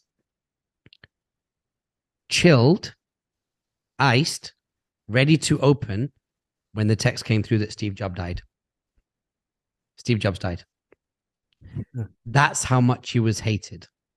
It's madness by certain people, obviously as a result of like exchanges and interactions that these people had had. And so there was a period of time where it's like, listen, if it's if then scenario, if you've been fortunate enough to be given a version of the future, wherever that's come from, and that's a version of the future you want to work for, then you have the right to be nasty to your employees. And then that period of time lasted for as long as it lasted. And then the Gary V's came along, and and then Tony Robbins had his revival, and all these other people. And then kindness became much more part of it. But there was a temporary period of time, like in a movie where it's good versus evil, where it seems like in a 3-hour movie for 20 minutes, evil's just running it. And that's what it was. It's like, if you want to be a visionary CEO and you want to build a version of the future, hardware, internet, software, mobile technology, entertainment, whatever, you can be an asshole and you can spit your like dummy out of the baby basket. And then it It's didn't not, last too long. It's gone now. it didn't last long, but it's not the only industry that it happened. Like think about finance in the 80s and 90s. You know, it's True, been true. going, it's been happening, Mm. but we see it more in Steve Jobs because such a public figure, you know, such a huge transformational company that's, you know, the most valuable company in the world. And, you know, all of these things. That's why we see it more in Steve Jobs, but it's been happening. Like being the angry, you know, demanding boss is a trope that's been there Yeah, forever, like forever and ever and ever. yeah. But And what I do like to hear is people like Scott Galloway, who's well respected, saying, "I wish I'd been more kind." Now, it's one thing people preaching kindness. So Gary preaches it, and his is super authentic. We know him well enough to know there's no bullshit around that. He's super authentic about it. But then there are also a lot of other people where you see just them on a podcast and a microphone talking about kindness, but you got no idea whether they are or not or whatever. They're just saying that you should be. But Scott says, this is my experience. This is my background. This is what I've done. This is why I'm saying it. And this is who I am now. He's not like hiding behind anything. He's actually just putting everything out there. And I really appreciate that about him. He's super honest. And the other thing I'd say about the interview, sorry, is that Stephen Bartlett was on his game in that one, man. Like, Stephen Bartlett shipped in a 10 out of 10 performance on the Scott damn, Galloway interview. damn, he 10 was out of so 10. good on that. Because we spoke about it, right? He was in and out. He'll like ask a question, the shortest question possible, because he knows Scott's smart. He doesn't need to ask a question with super context and like super background and this, that, and the other. And when he needed to double down and ask further questions or express his point of view, he did, but he was in and out. And he just let Scott Galloway talk. And it was a really enjoyable. I only listened to it, I didn't watch it. Very, very enjoyable interview to listen to. And it was not that Scott Galloway was saying anything like I haven't heard before or whatever. He frames it all very well. It's just a very well-paced, smart, at the right level interview. And I think it's not too smart for anyone to listen to. I Yeah. think everyone can listen to this interview. I think at some point in that interview, I think that Scott Galloway picked up at some point in that interview that Stephen Bartlett is better at asking questions in general than even Scott Galloway is. Scott Galloway is a brilliant, inquisitive, thoughtful, critical speaker and asker of questions. But Stephen Bartlett at that same role is better. So to see Stephen Bartlett extract answers from Scott Galloway took the relief away from Scott Galloway about justifying the question when he gets asked it and elaborating it. You know, some people go, well, you know, I think a better question to ask is, or maybe another way to look at it is, he didn't do that with Stephen Bartlett. He took the question he was asked and he was like, damn, that's a good question. And then he started answering that question. And I think that's, as somebody who's done a lot of interviews, that's a very magic moment. And I actually wrote, before I even watched this joint, when I saw that Scott Galloway, who's recently moved to the United Kingdom, went on Stephen Bartlett podcast, I was like, yo, this is going to be crazy. I wrote a bunch of bullet points on LinkedIn. I was like, this podcast will be good because both of these guys are high EQ guys. It's going to roll out this way. And it was a delight to watch. Maybe one of my favorite Stephen Bartlett ones. You know, good job to both those dudes. I like both those guys as creators. I'm a huge fan of Scott Galloway. I recently have started quite liking Stephen Bartlett since we met him. You know, great piece of content to check out. Next up, couple of recommendations. You know, if you got a chance to see Puffy dressed up as the Joker on Halloween, that's dope. That whole thing, that was very, very good. I feel like Puffy got into the vibe until he kicked off on some Hollywood actor or something like that. That was a bit of an unfortunate moment. Actually, it's not a content recommendation. Don't watch it unless you like sat on the toilet. Do you want to give a shout out to the playlist? Have you watched it? Yeah, so I started watching it, I think last night or the night before. I'm on episode 3. So the playlist is a limited series on Netflix about Spotify. When I saw it come up, I thought it was a bit like The Social Network. I didn't even realize it was a limited episode until I opened it up. 6 episodes about essentially what seems to be the inception of Spotify, like the very, very, very beginning. So it starts off with Daniel Ek, before he started his first business at Vertigo, which is an ad platform, which he then sold to Trade Doubler, which is an affiliate marketing company, Yeah, I know that one. for 10 million krona, which is in those days about £800,000, maybe about $1 million. Not a lot of money, but in Sweden, I'm sure it's a lot. And then going on to come to the idea of Spotify, and then going to the guy who bought his company, one of the partners of Trade Doubler, and said, look, I want to start this company, Spotify, this is my idea, come on board as the investor, so on and so forth. Then building the team, building the platform, building, like trying to get the record labels on board, etc. Now, actually, what's really interesting about this show, and I'm only 3 episodes in, the first episode is called The Vision. It's from Daniel Ek's point of view. Wow. Then at the end, the head of Sony Music goes face to camera and says, this is how it happened. The second episode is called The Industry. It's from the industry's point of view. So these 2 episodes, although they're 1 and number Wow. 2, the stories are running in parallel. So then Wow. it takes the same story, same timeline, roughly speaking, with a small variance, but from the industry's point of view. The third one is the law. So now it's from the lawyer who joined Spotify from her point of view. But they end each episode with the main protagonist, the main character of the next episode, going to camera saying, this is now my story, the law story. Then it's one for the coder, the something else, the artist, and there was one other I can't remember. I didn't even look it up.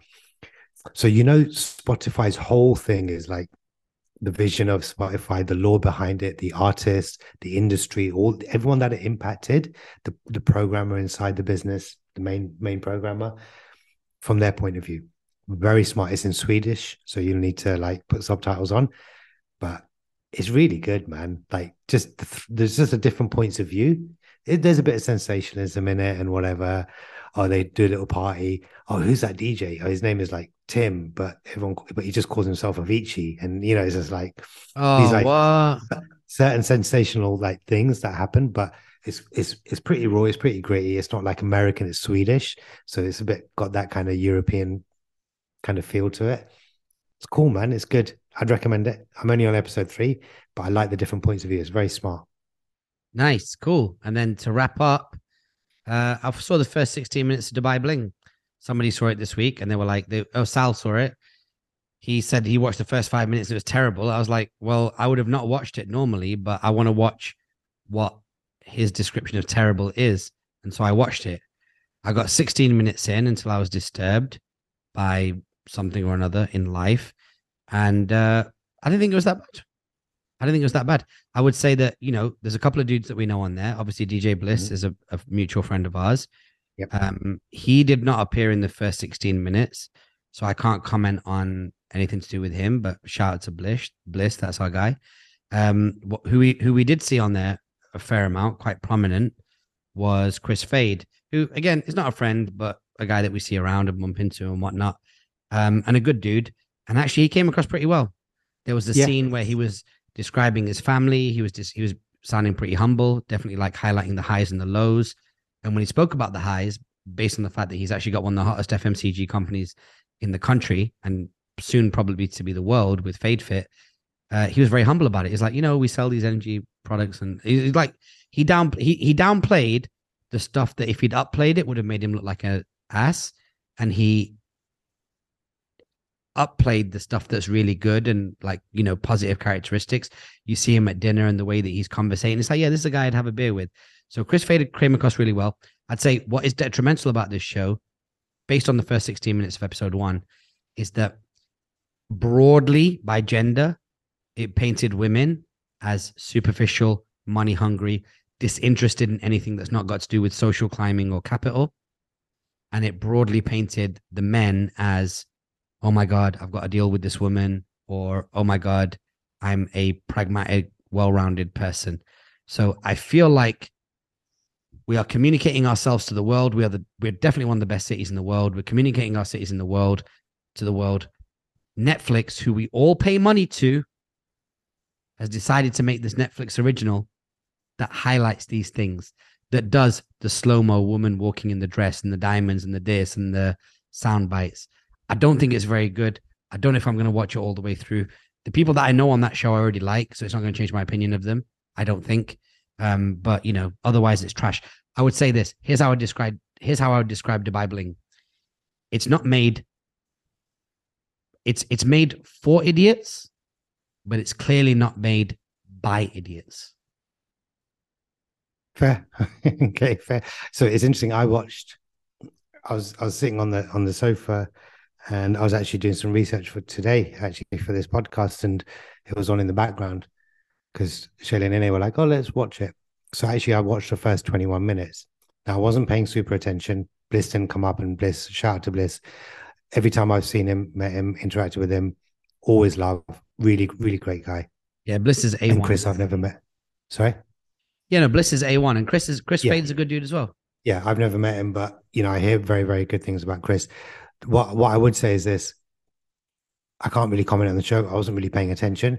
What I do like that they did, if you want to say something positive, is that they had a lot of them speaking in Arabic. And I don't know why, but I like that. Yeah. I thought that was pretty cool. There's English and Arabic. I just thought that was cool. That's kind of some authenticity. But yeah, look, I've said it before. There's more to Dubai than just bling.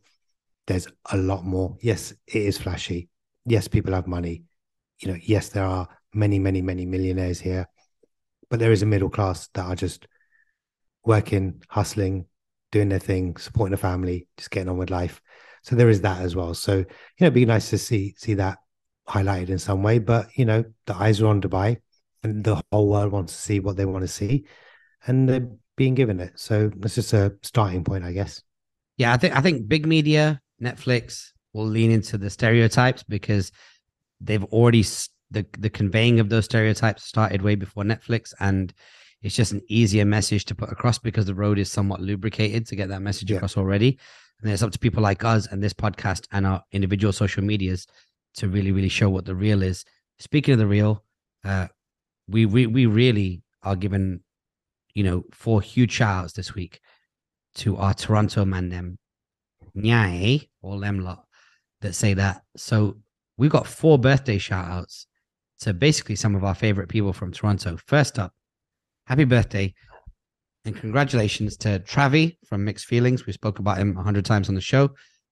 He took action and did one of the things that I've prayed for the next generation of DJs to do, which is that he did his own party. He collected emails. He sold tickets.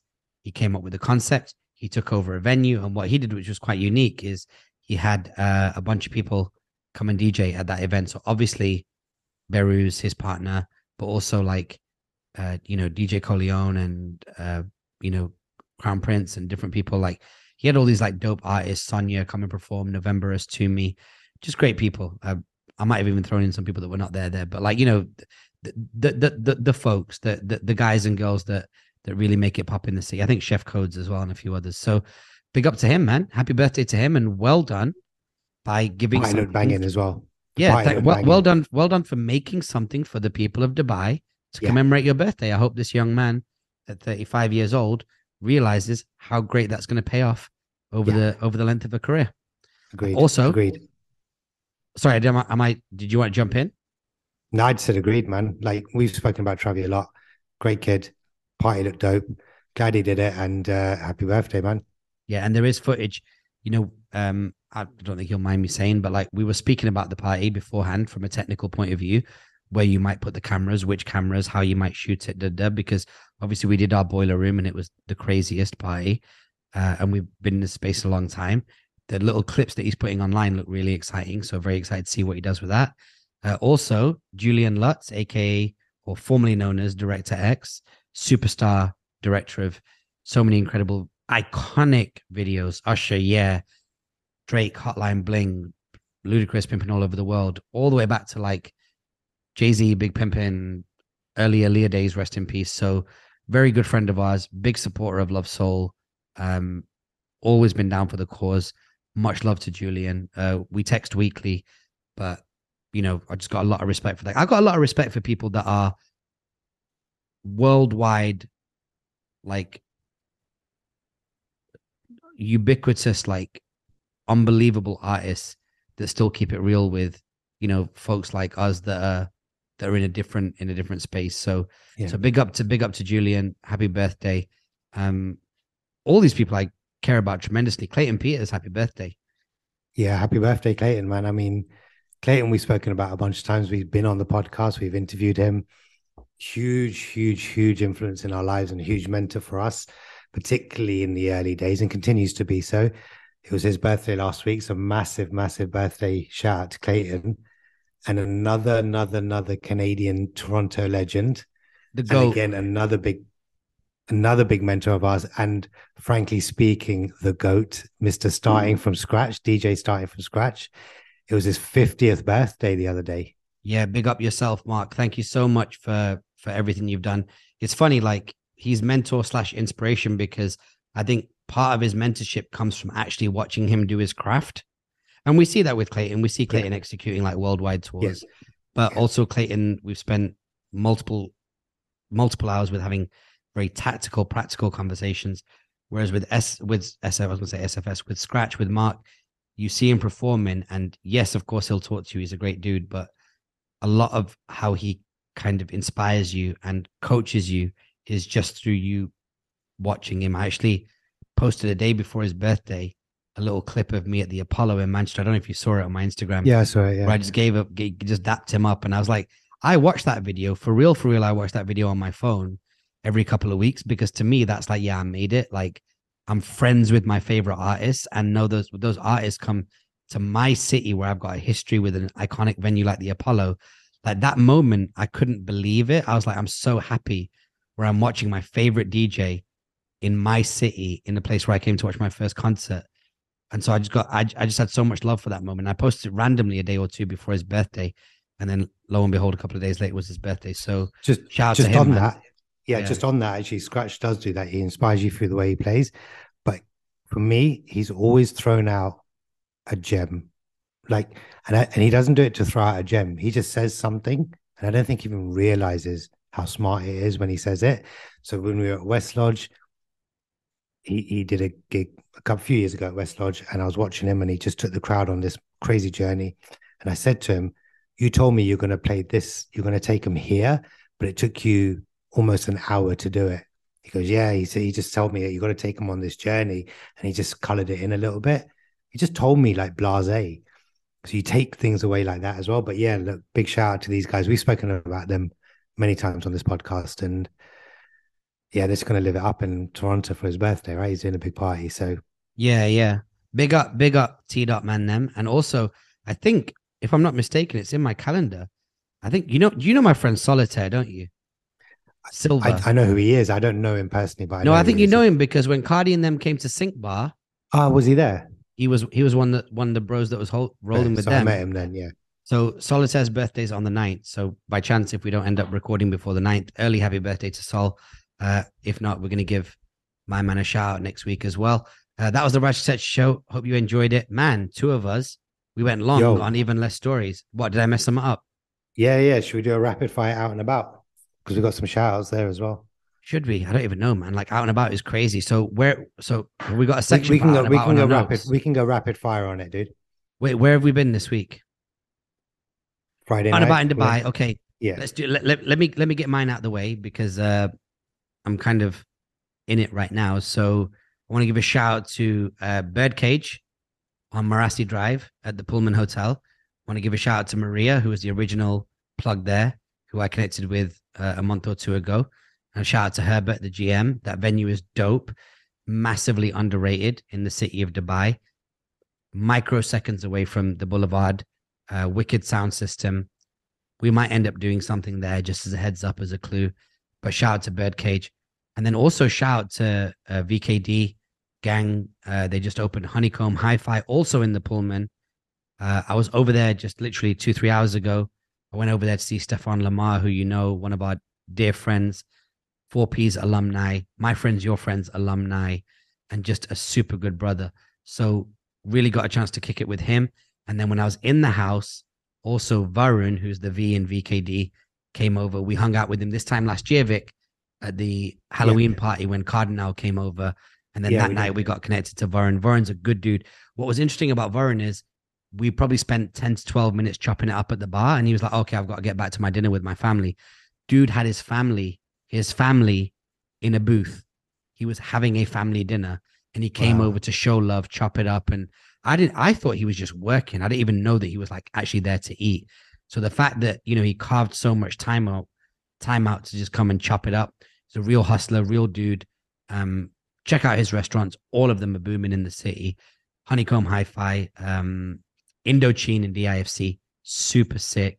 And of course, Miss Lily's, originally out of New York, Houston Street, iconic venue in the city. Some of the best DJs, some of the best vibes. And also, if you're into it, some of the most beautiful women you'll see anywhere in the city. Okay, so big up to them. So Birdcage, Honeycomb. We went to Hideout the other day. Man, I missed my friend Colin. You were there, right? Yeah, so just before we went Colin, to Hideout, Corey, yeah. So before we went to Hideout, we went to an event at One Life, right? So that was with Janat, our friend Janat, who is the girlfriend of our good friend Yuvraj, who we've mentioned on the podcast before. So she had an event called J Mode, and it was at One Life where we did your boiler room party in D3. Yeah, so our boiler room party. It was Love Soul Boiler, wasn't it? Love Soul Boiler room mine, party. yeah. His brand is mine, yeah. Sorry. For your birthday, yeah. Yeah. But yeah, she did like a little networking event plus a fireside chat with the owners of One Life, Najib and Chef Kelvin. She interviewed them, and actually it was a bit more of a two-way interview and a conversation about F&B in Dubai. That was pretty cool. You know, it was a good event. We saw Yuvraj was there. Big shout out to him. Big shout out to Janat for putting it together. Najib and Chef Calvin, and Zayn Malik was performing. I think he was doing like guitar. Yeah, this young cat, not the one from One Direction, but just some young cat who listens to the podcast, who came over and showed love. He's like he's like a Dubai, Los Angeles guy. Sham was out. Yeah. Oh, shout out to Sham Savani. Yeah, he's so famous, you can't say his first name alone. You got to say Sham Savani. I literally went to a Diwali party, and when they were talking about Sham, there was like Sham Savani, and they might have mentioned his name like 6 times. And I was like, you can't say this guy's name is just Sham. I was like, he's so famous that his brand is so much that you basically say it as one name. So yeah. Big up to him. Yeah, she put on a good event. Good, good for her. She invited us down, so we really enjoyed that. And then we had to duck out a little bit early because we had a reservation over a Hideout in a Hyde Hotel. So you, me, Brunswick, isn't it called Brunswick Avenue or Brunswick Tavern? Isn't it called Hyde? Is that what it's called? The joint. The party might be called Hideout, and the restaurant, the hotel is called Hyde. But I think it's called Brunswick Tavern or something like that. I'll give it a quick Google whilst you're talking about it. But yeah, explain why we went. Yeah, so that's in the Hyde Hotel. So you, me, Sal, and my wife Shayla went out there, and they had a kind of Halloween themed night. I guess I don't think there was many people on in like dress up, but yeah, it was a cool little vibe. We went there, we had a few drinks, and then Crown Prince was DJing that night, which was the big draw for us to go. Now, I've met Crown Prince a couple of times. I know he's a friend of yours. I've met him a couple of times, always shown love. And I've never really heard him play. Really? But that night, yeah, like I heard him play at Papa once. I think he was there when we went to. No, and that's his brother, Colin.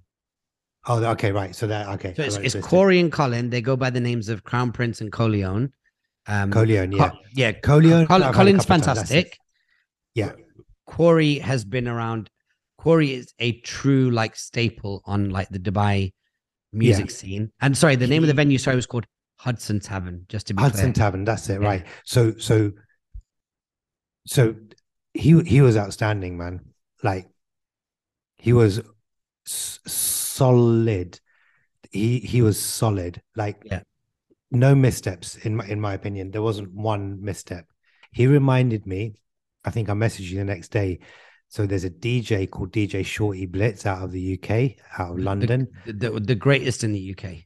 Yeah, he's obviously he's a friend of ours, but he's got this crazy energy when he DJs. He's like, he's in it, he's in the zone, and you can't like shake him, you know. And he reminded me of Shorty, and that's a huge compliment in my book. Like Shorty's just one of the greatest to come out of the UK. Yeah. And yeah, I had a great night, man. So you actually ended up leaving a bit early, and it was just me, Shayla, and Sal partying. I Which was struggled. I fun. struggled. I texted Corey. I was like, you know, because I've been to a lot of Crowns parties, and I think he even came to one of ours back in D3. But yo, he's a registered abuser, like a registered regular offender when it comes to turntables. Like this guy is so good as a DJ, Yeah. and you're right. He comes from a different generation to like the Travis and Beruzis. He comes from the step generation ahead of them, which is it's much more like aggressive, attacking. Like I remember one time I text him about this probably every year. There was one night I think we're in Lily's or somewhere. We're in one of Crown Prince's parties, and he was already going aggressive, and then randomly he dropped a Dipset set, and I'm like, this is abuse. And I remember at that point, I always thought he was a good DJ, but at that point I was like, this might not be a DJ you want to test. So like, very, very good. Big up to him. I'm shame I missed it, but you know, between now and the end of the year or next 6 months, I'm definitely going to go to a Crown Prince party for sure. Yeah, I'd go back all day long. And then there was a guy on before him called DJ Shiddy, Shidi, and I think his Instagram is King Shiddy. He was good. Great warm up DJ. Really good set. You know, just a great DJ. I think he's out of Detroit.